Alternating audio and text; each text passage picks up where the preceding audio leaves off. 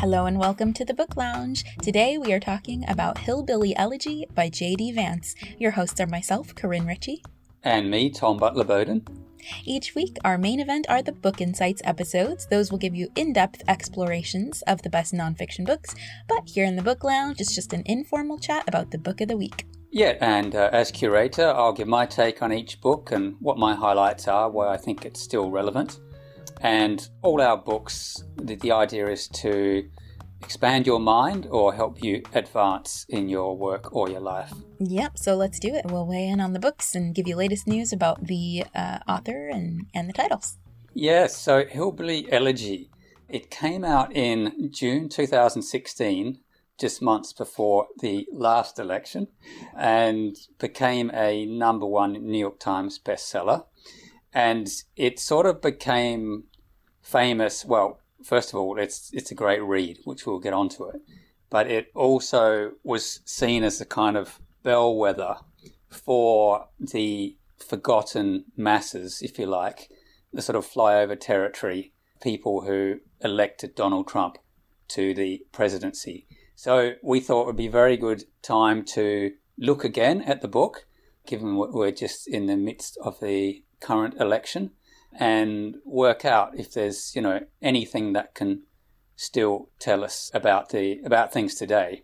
That's right. Yes, as we're all sitting on pins and needles, pulling our hair out over what has been such a dragged on and on election. Hopefully this will be a nice little refreshing look at something political, but sort of election adjacent, if you will. Not quite the madness we've all been living.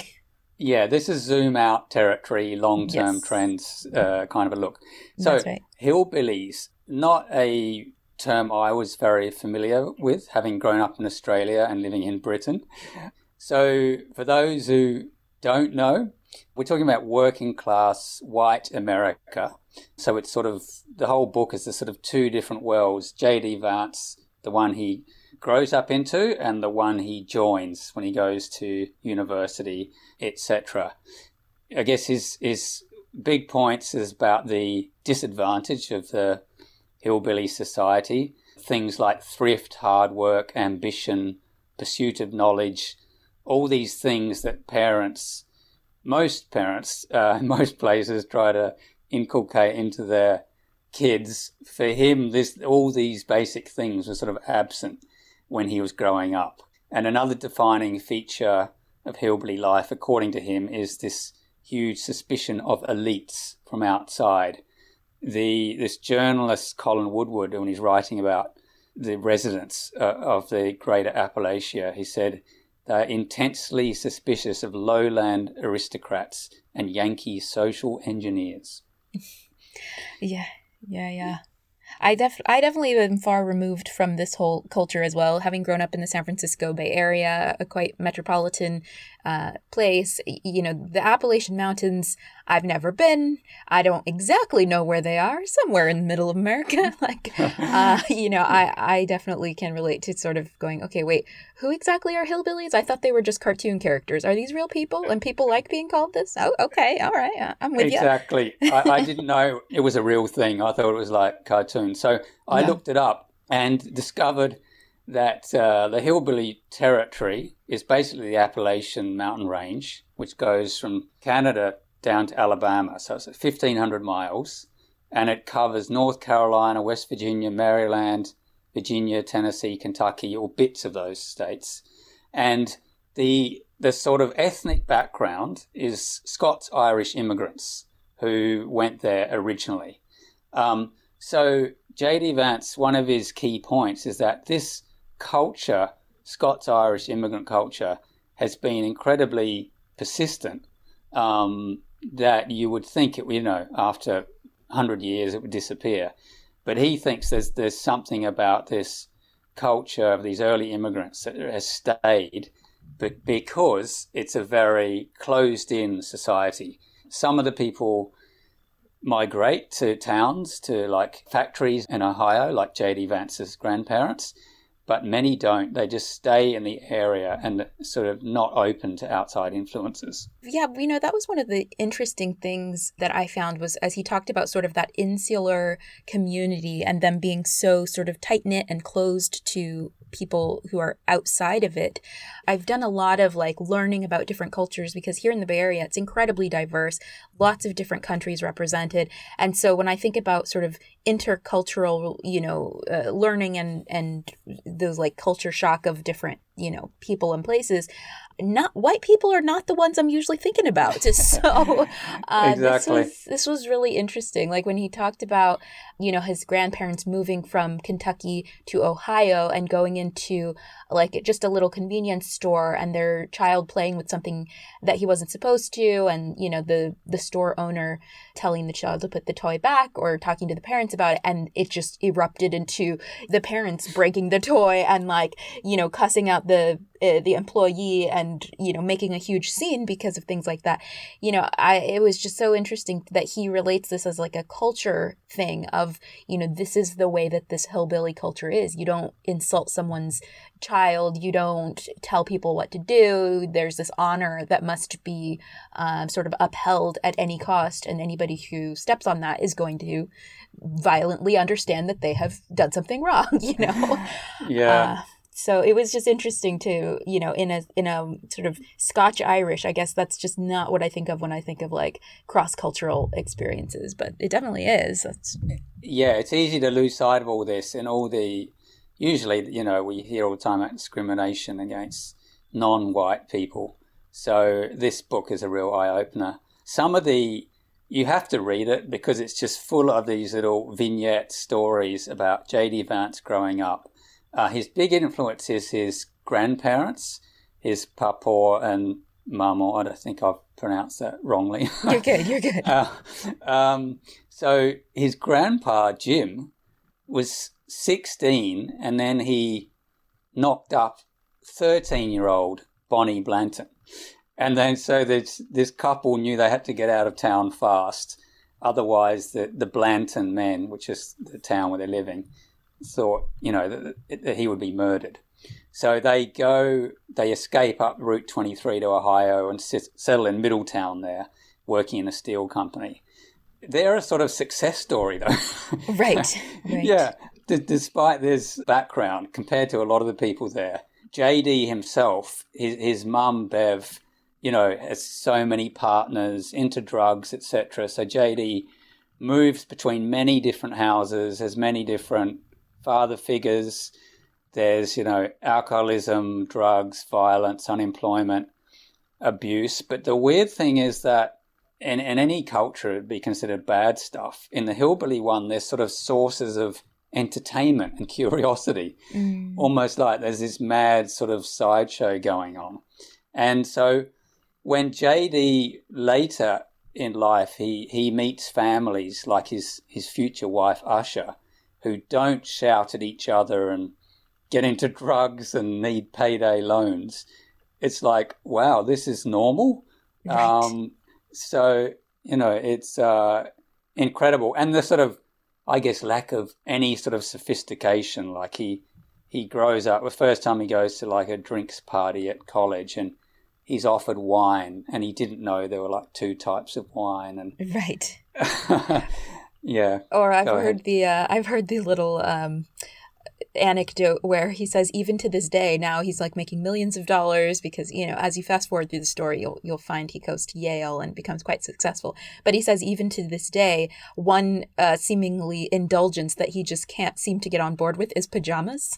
Like he'll spend money on other things but he just cannot bring himself to buy pajamas because he's like, the hillbilly culture, you sleep in your underwear or your jeans, whatever like. Yeah, on the couch or just wherever you fall asleep. It's not. Right. Yeah. Anyway, how does he get out of this world? Well, his memoir sort of does encourage him to do his homework and, sets aside a part of their house to do it and sort of encourages him to finish school. And then he gets into Ohio State University, but neither of them have any idea like how to fill in financial aid forms. So he balks at going to university and instead joins the Marines because he just thinks he doesn't know anything about how to live, anything about the world. So that'll be a good sort of learning place for him.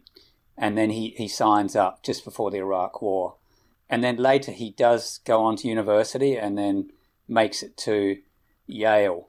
But he all the time he's saying there's nothing special about me.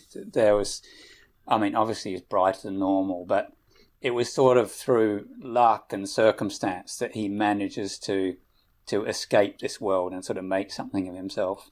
Yeah, it's really interesting how he attributes his sort of making it through all of these traumatic experiences of abuse and neglect and addiction that was all around him growing up. And he sort of attributes it to sort of basic things like, I had a quiet place to do homework. It's just like, and so many others didn't, it's just like, wow. This book sort of reminds me of Educated by Tara Westover. Absolutely, yeah. That same like growing up very poor, but also being so isolated that you don't even know you're poor. You don't even know what you're missing because your family has they've gone to such lengths to ensure that you are isolated from everybody else. And, this family was not isolated from society as to the extent that Tara Westover was. But when your whole community all lives pretty much like you do, then it's just a different form of isolation. Yeah, exactly. It's not having any outside influences. I should say that, in Britain, there's also this sort of, for want of a better word, white working class or underclass. So there's a lot of, it's been well studied, like the gap in performance between poor white boys and the average student in Britain has widened. A lot of people get free school meals, which is sort of a sign of deprivation. And then on the other hand, non-white kids in like British cities are doing much better. They're getting into universities at a record rate. So this idea, again, we can circle back to this sort of forgotten masses, white masses, who plays very much into politics and, I guess, Brexit, things like that, that politicians and metropolitan elites just sort of completely miss because they're not living in that world. Right. Yeah, just like our book last week, so this is our second memoir in a row now, just like we're going to Need More Wine by Gabrielle Union, this book also tells the story of J.D. Vance's upbringing and his life, but it's just as much a social commentary as it is anything else, because he's not just talking about his own personal experience. He's talking about his community. He's talking about a whole group of people that feel marginalized and have this culture of sort of being left out and never discussed. And then it even plays into sort of how that translates politically and what that turns into, and that's how he sort of got this moniker, the Trump Whisperer, because it's sort of the people that felt like they are never the topic of conversation in the national sort of spotlight. Now they have a president talking directly to them, and now they also have this book that was like a resounding cry of like, this is our experience that nobody is talking about.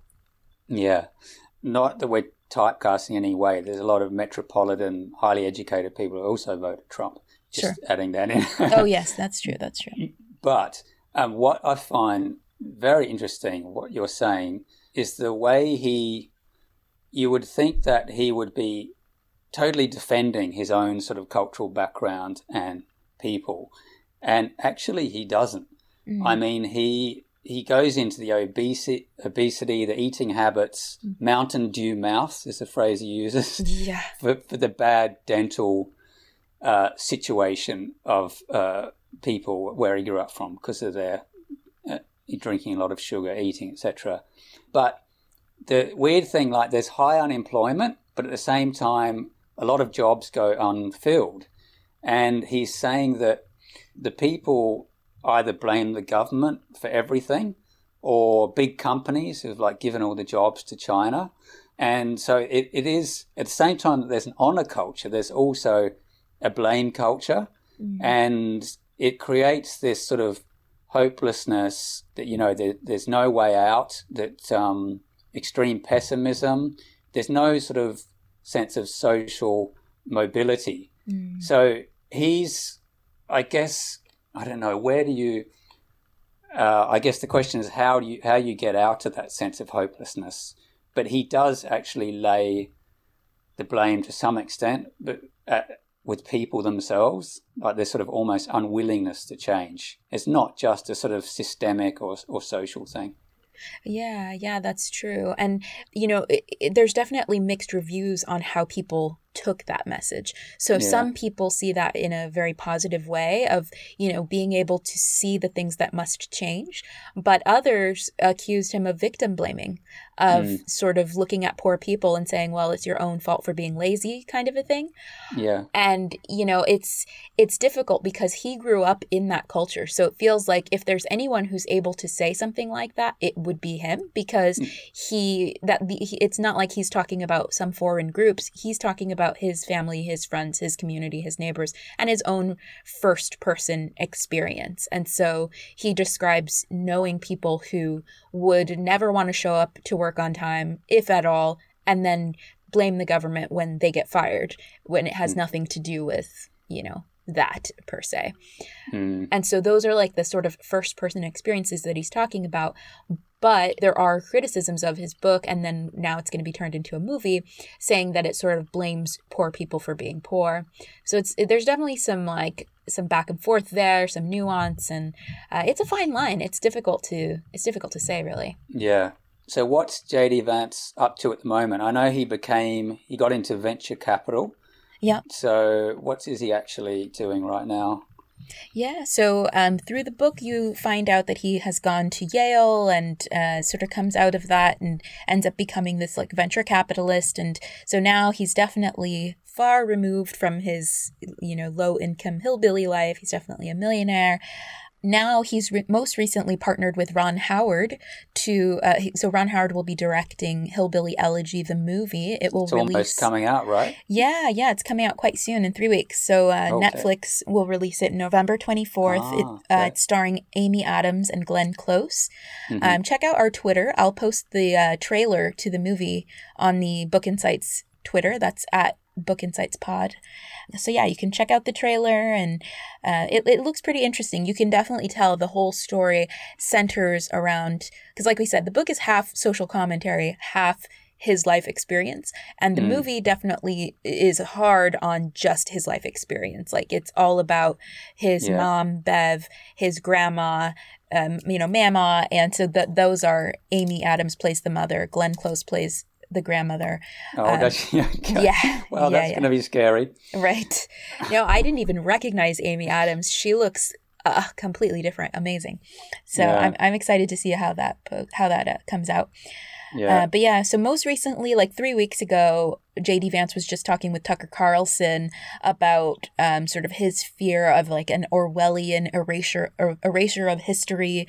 With the election, everybody's talking about sort of what a post-Trump society is going to look like and what the government needs to do. And so some senator or labor secretary tweeted about needing a truth commission to kind of right some of the misinformation that has come from the Trump administration recently. And JD Vance kind of came and said that this was very Orwellian to try and rewrite history and things. And it's interesting because when the book came out, he was very clear about him not supporting Donald Trump because he felt like he was making some of the problems that he describes in his book worse in terms of the violence and just being very reactionary. And he sort of framed it as he sees the appeal because, again, he talks about how Donald Trump talks to people in middle America that other politicians just seem to ignore.